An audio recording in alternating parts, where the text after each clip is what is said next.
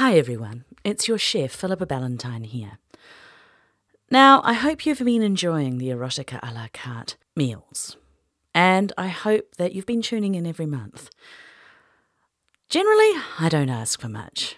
I like writing, I like podcasting, and I like bringing you saucy tales. But I'm just going to take a moment now to get a little serious. Most of you probably know by now that T. Morris's wife passed away last week. This means that T will be raising his daughter alone.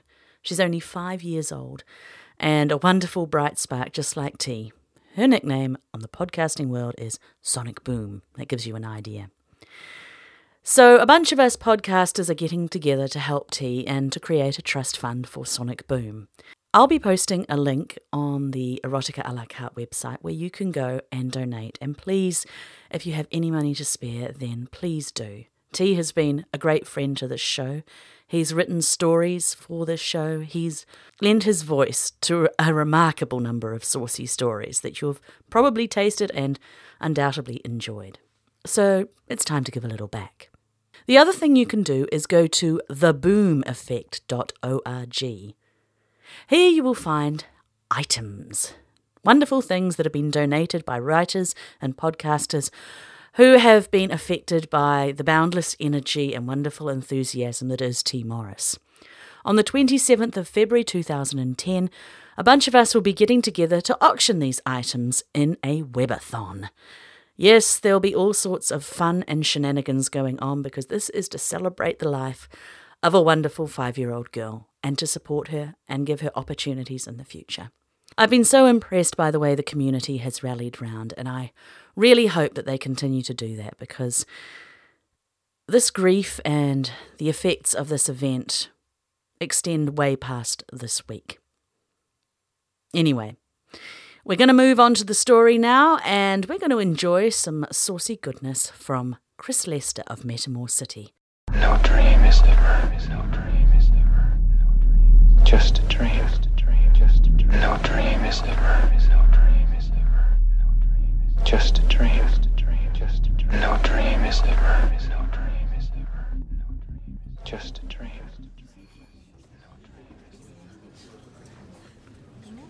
Welcome to Erotica a la carte, where you choose the ingredients and I make the story. These sensual tales from the South Pacific are not work-safe and definitely not child-safe. They contain scenes of a sexual nature. Turn back now if you think this may offend you. The guest chef this week is Chris Lester of Metamore City podcast fame. He's known for his forget-me-not blue eyes and his other moniker, which I think T. Morris gave him, which is the saucy bitch of podcasting. So we know that whatever he brings out of the kitchen is going to be delicious. So take a seat by the fire, pull up a plateful of Chris Lester goodness, and enjoy. Just a dream, no dream is ever, no dream. Just a dream, no dream is ever.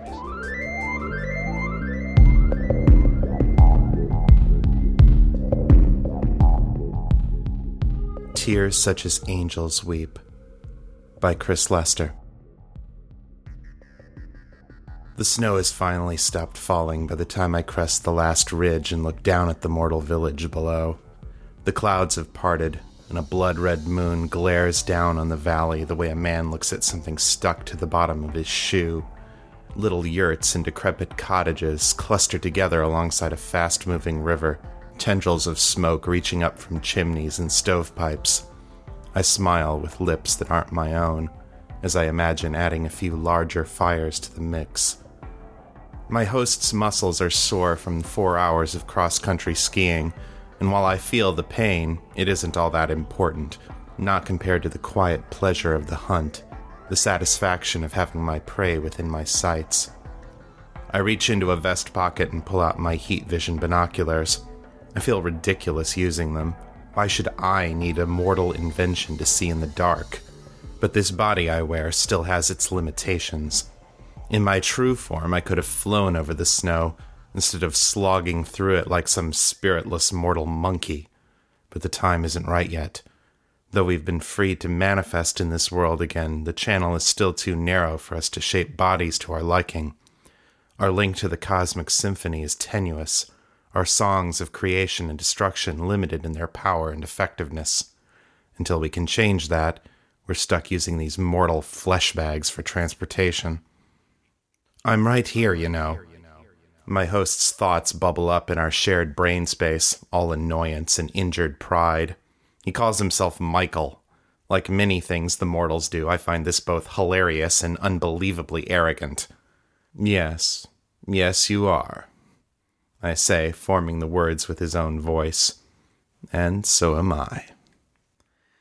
I raise the binocs to our eyes and look down at the village. The buildings glow softly against the cold background, and through the windows I can see mortals moving around inside them. Your kind wouldn't be here at all if it weren't for us, Michael reminds me, as if I need reminding. The Goetic Revolution opened the seals that kept you bound in darkness. You could at least show a little gratitude. I have to laugh at that. Mike, my dear boy, who do you think you're talking to?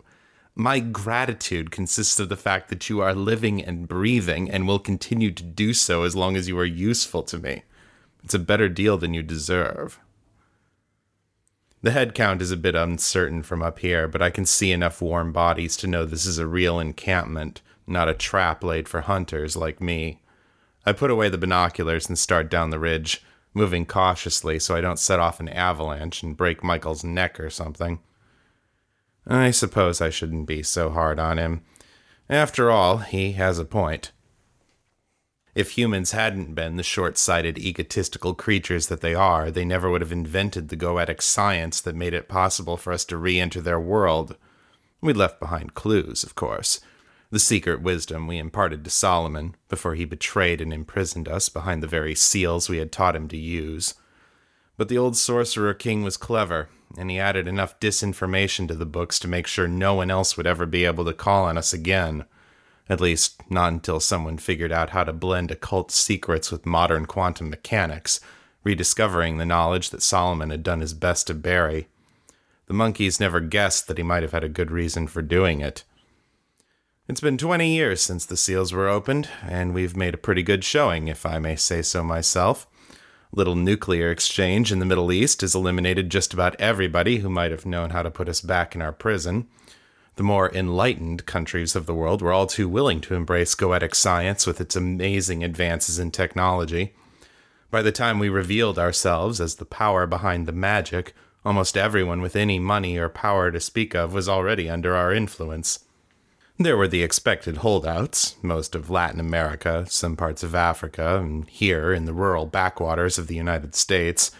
But we're bringing them into line, slowly but surely. It's all a matter of finding the pockets of resistance and applying the right sort of leverage. Which is where Michael and I come in. Mike is ex-Special Forces, a natural outdoorsman and a tracker. And me? I've been a hunter since before the humans came down out of the trees. Oh, yes, and both of us are rather good at hurting people. When the Dukes needed someone to track down rebels in the American heartland, it was a match made in, well, someplace a lot warmer than this. I keep both Mike's human senses and my infernal ones sharp for signs of trouble as I approach the village. We're in the ass crack of nowhere, high in the mountains of the Pacific Northwest. The snowstorms have grounded our planes and helicopters, and something is playing merry havoc with our satellites whenever they pass over here. GPS, sat phones, and songs of scrying are all equally useless.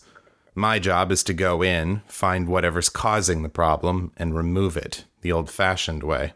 No, sure, we could have just nuked the area, but that would fuck up the watershed for the whole SeaTac metropolitan area. Despite everything the mortals have done to it, this world is still a lot more pleasant than where we've been for the last 3,000 years. And we'd like to keep it that way. That 10-minute war between the Yids and the Towelheads screwed things up enough already, if you couldn't have guessed from the red-eyed moon and the 10-below temperature. The ridge turns into a gentle slope as it nears the ground, and I cut back and forth across the powder to keep from picking up too much speed. Skiing is not the stealthiest form of movement in the world, but it's a lot better than slogging around in 2 feet of snow. The snow itself absorbs the sound of everything around us, giving the village and the surrounding forest a hushed, watchful feeling. The peaceful air of the place sets my teeth on edge, and my hand itches to hold the assault rifle strapped to my back instead of these ski poles. Patience, I remind myself. A hunter must be patient.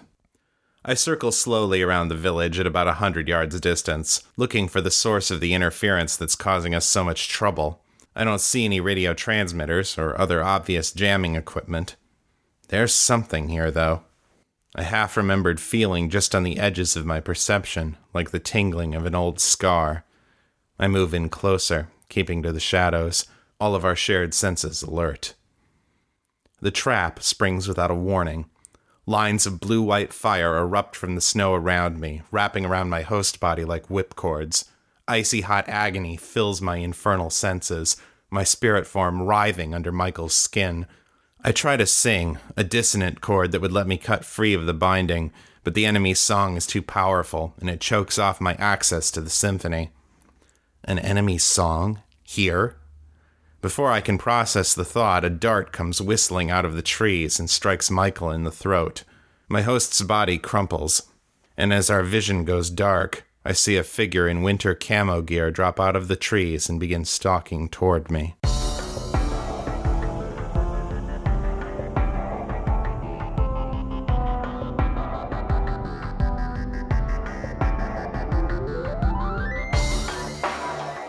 Consciousness returns slowly.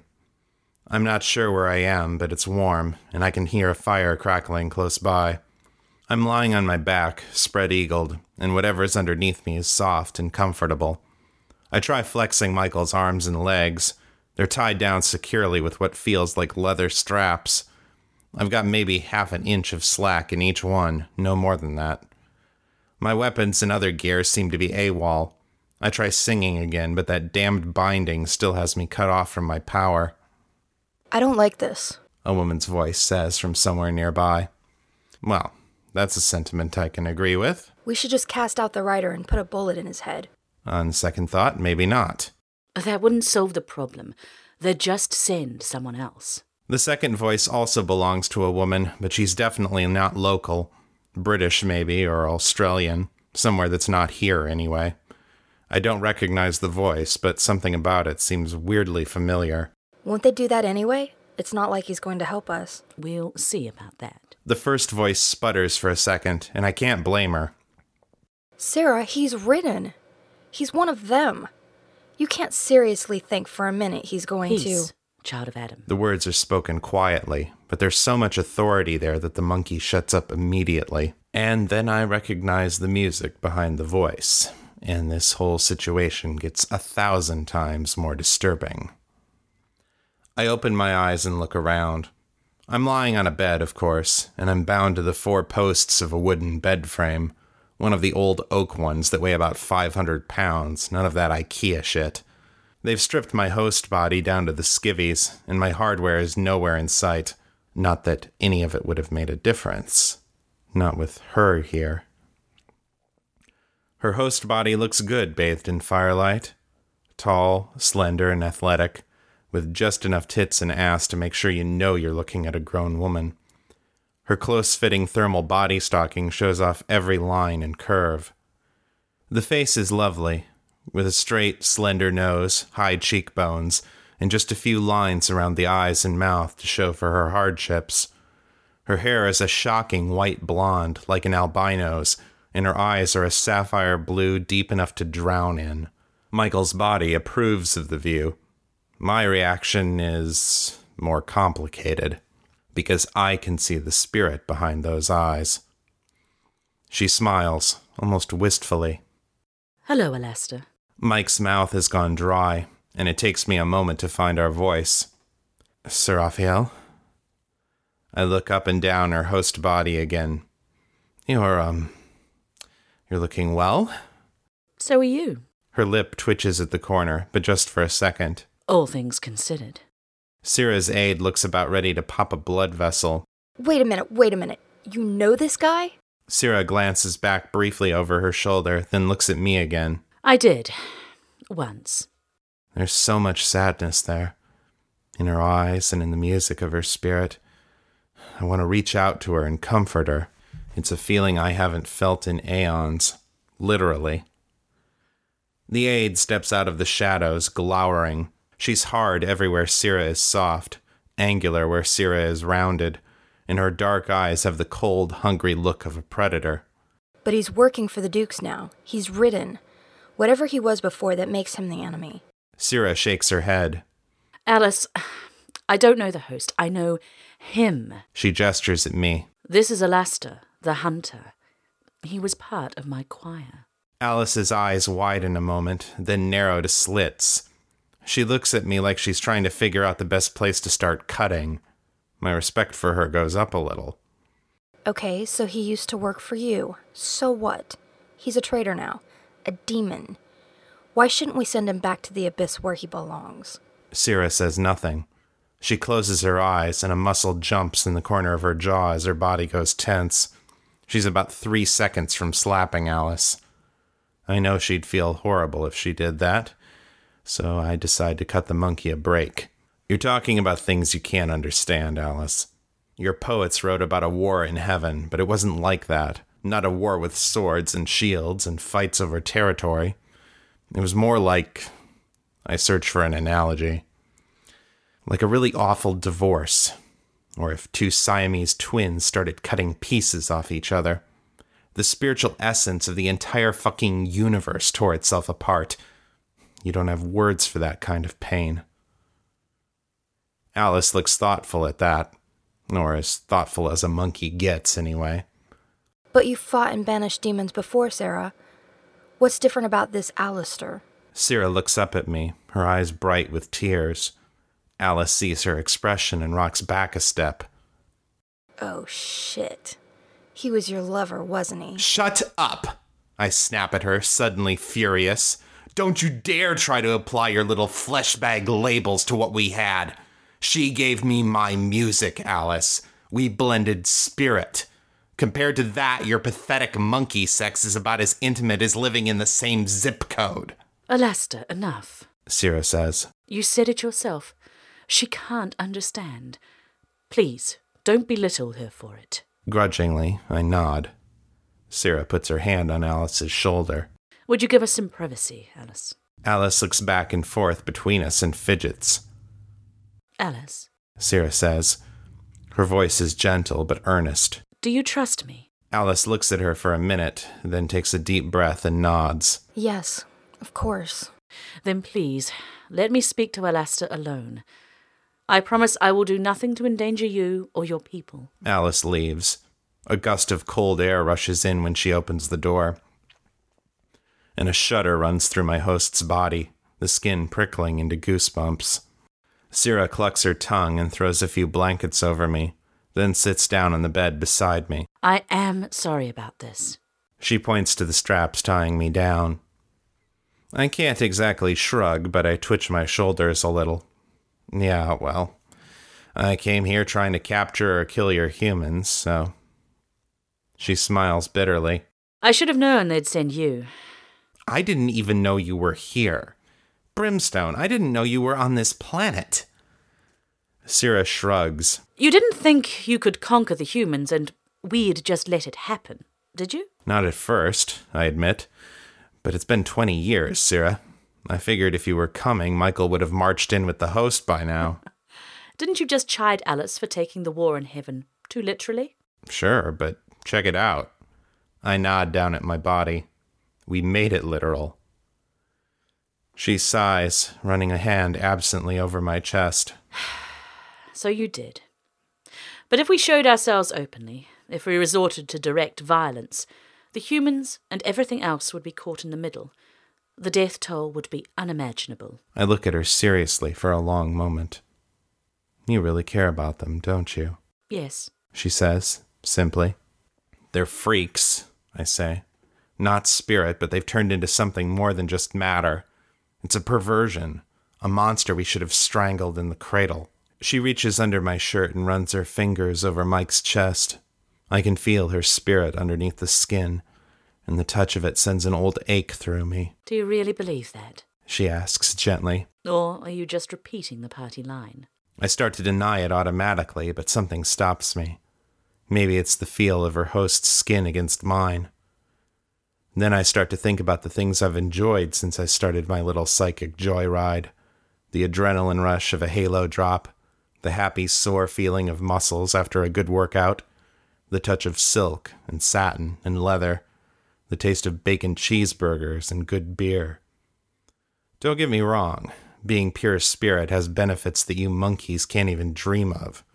I wasn't blowing smoke up Alice's skirt when I told her about the intimacy I'd shared with Sir Raphael.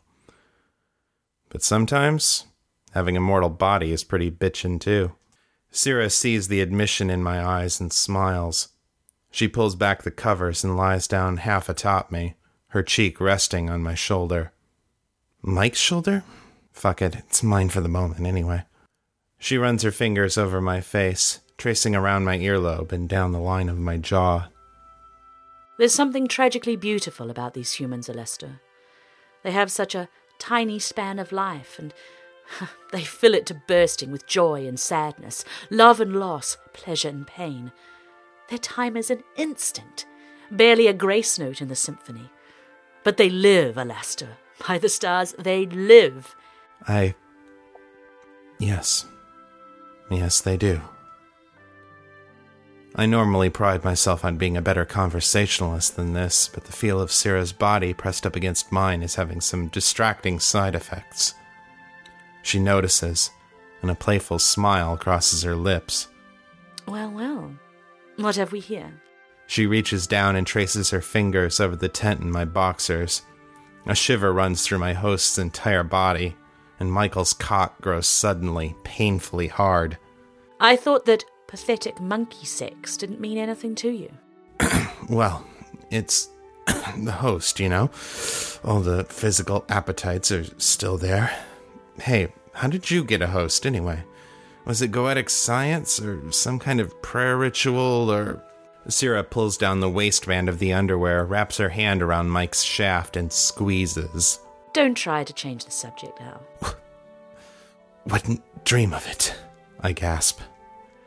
She runs her thumb around the base of the cock and cups my balls in her hand. Then she curls her fingers, lightly dragging her nails over the skin. Our spirits brush together wherever the skin touches, and I can feel our power vibrating in sympathy on old, familiar notes. At the same time, though, other notes jangle with dissonance, the places where my music changed when I left Syrah's choir. It's bliss and agony together, like tearing open stitches in the throes of orgasm. I feel like I can't bear it another second, and I never want it to stop, because it's her, here with me again. Syrah. I struggle against the restraints, suddenly afraid that she's going to keep going, and even more afraid that she won't. But I'm bound up tight, body and spirit alike, and I'm not going anywhere until she releases me. There are a lot of reasons why the war in heaven happened. Part of it was about independence, about the freedom to create our own movements in the symphony, and part of it was about surrender, or rather the fear of doing so. Heaven was a place of hierarchy, of dominance and submission. Syrah was the archangel of my choir. She gave me my music, and I followed her lead. My music, my spirit, my essence were hers to command. Do you have any idea how utterly terrifying that is? To put yourself completely in another's power? It's like having them hold you out over the edge of a cliff. I feared the loss of myself, my uniqueness, my own voice. I couldn't trust anyone that completely, not even Sir Raphael. I ran away, but as much as it frightened me, as much as I rebelled against the whole idea of surrender, a part of me hungered for it, burned for it every day of my exile. It was, after all, what I was made for. Syrah opens her mouth and sings, calling up the notes that she wrote for me in the age before ages. Sympathy and dissonance war for control inside my spirit, pulling toward her, pulling away. The pain is unbearable. Syrah, I gasp as tears fill my host's eyes. I I don't think I can do this, You can. she says, gently. She takes her hand from my cock and unzips her body stocking, wriggling out of it with one impossibly smooth, elegant undulation. She straddles my waist, seating herself just in front of my shaft, and leans forward until we're face to face. The melody is still there, Al. I can feel it inside you. You just need to stop fighting it. I can't. She presses her lips to mine, kissing me like it comes naturally to her. A portion of her spirit comes with the kiss, mixing with mine, and the pain and ecstasy amplify themselves 100-fold. I find myself returning the kiss passionately, letting Mike guide our lips and tongue in the unfamiliar dance. We part after a brief eternity, and I gasp as the feeling of blissful torture eases. Relief and a terrible emptiness rush in as one. You can. Sarah says again. It's your choice, Al. It was always your choice. Don't you see that? You can be whole again.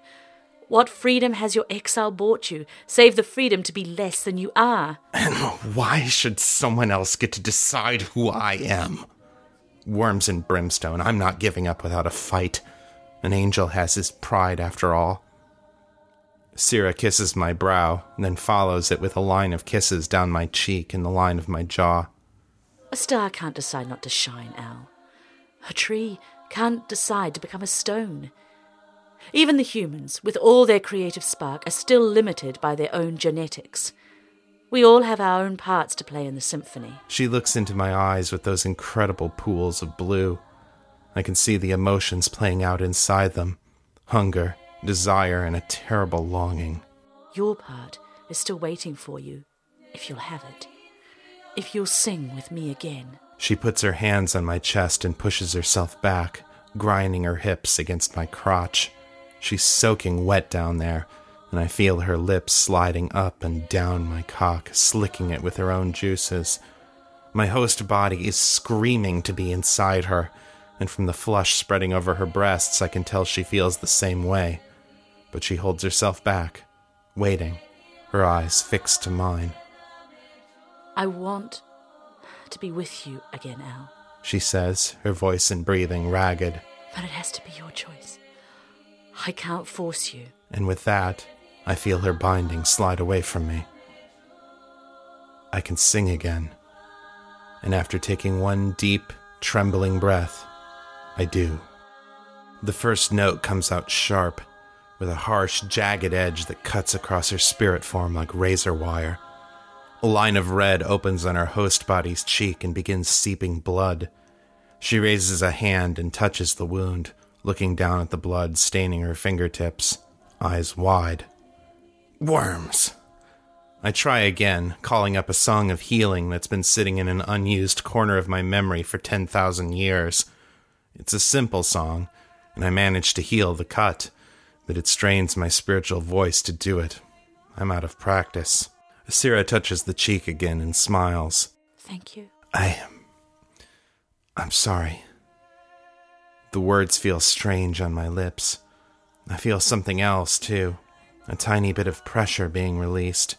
Pressure I hadn't even realized was there. I forgive you. Sarah lowers herself down and kisses me, slow and deep. It doesn't hurt as much this time. Here, let me start and you follow. I just nod. She leans back and grinds against me again, getting me back to full hardness. She sings while she does it, the leading melody of the music she taught me. I join in with the harmony, submitting to her lead, and the tones ring out pure, clear, and sweet. The pain fades, and the pressure lessens even more. I want to say something, to tell her what I'm feeling, but neither of us will stop the song for anything now. She senses my agreement through our bond, my surrender, and she opens herself, body and spirit, and lets me in. I buck my hips and thrust inside her, driving my spirit deep into hers as our host bodies pant and writhe in ecstasy. Our thoughts and memories chase each other along the staves of the symphony, dancing along arpeggios and holding each other tightly across the fermatas. I can feel the ugliness inside me, the sorrow and destruction I've worked in the world as I sought to write my own melodies without her. I see it all and feel ashamed, but I also feel her love wrapping around me, lifting me up, her forgiveness trying to free me of those burdens. I yield to her touch, to her music, and with 2 sharp notes she slashes apart the cords that held me down. I feel a sudden release, and my spirit soars in a crescendo alongside Seraphiel's. Our bodies are moving in unison, my hips thrusting upward as she rides me with reckless animal passion. Orgasms crash like cymbals and roar like timpani as our song reaches a sudden, thundering climax. And for a moment, time seems to stop, as matter and spirit alike are joined in the delights of 2 made one. Syrah collapses atop me, our skin flushed and soaked with sweat. She releases my bonds with a few brief notes, and I wrap her in my arms, kissing her, running my hands all over her beautiful human skin. She does the same, as our spirits sing the last lines of the song in pure, perfect unison. Syrah lets out a happy little sigh and relaxes against me. I knew you could do it, she murmurs. I smile and relax with her. Pulling the blankets up and over us, I wrap my arms around her and close my eyes. It all feels good and right and beautiful. It feels like heaven.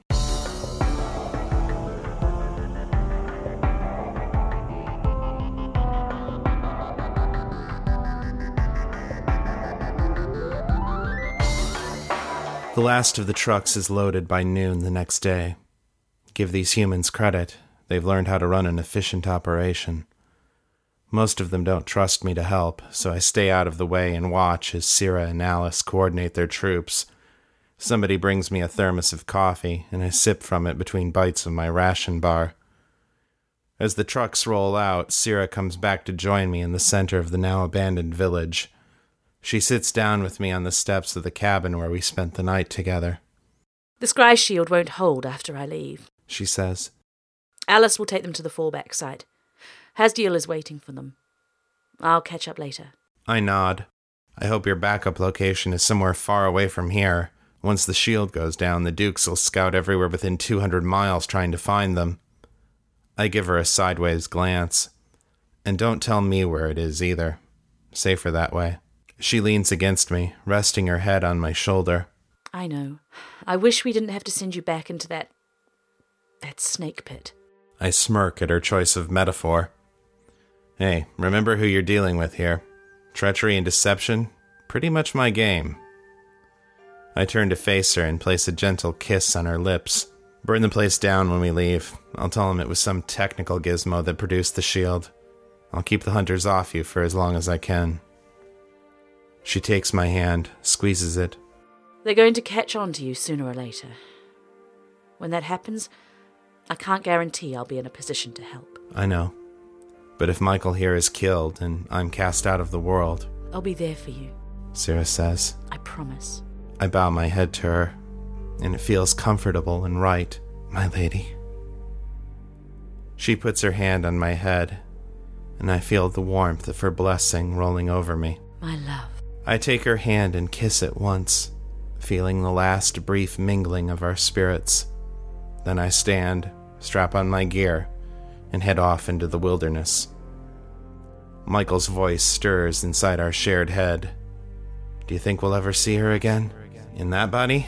I doubt it. I suspect our career as a double agent will be as brilliant and effective as it is short.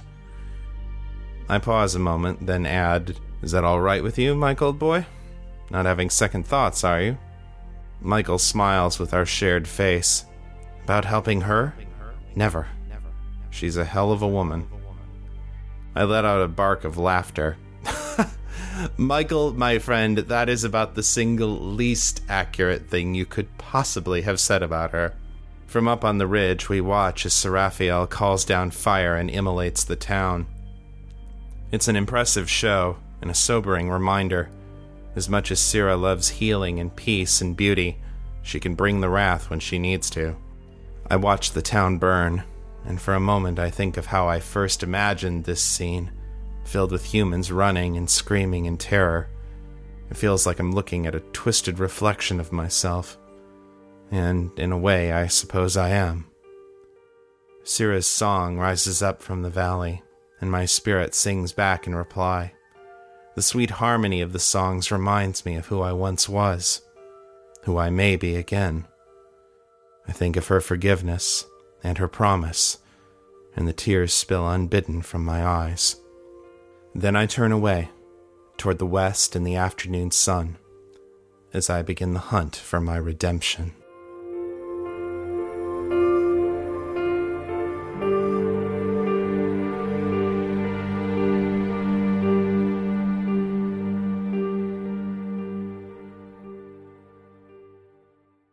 Podcasters all over the world are talking about Metamor City. You want to know about Metamor City? J. Daniel Sawyer, author of Predestination and Down from 10. Take Blade Runner and Dark City, now mix in The Wizard of Oz with a healthy dose of werewolves, private detectives, telepaths, vampires, demons, cops, criminals, make everyone a shapeshifter, and then you begin to have an idea.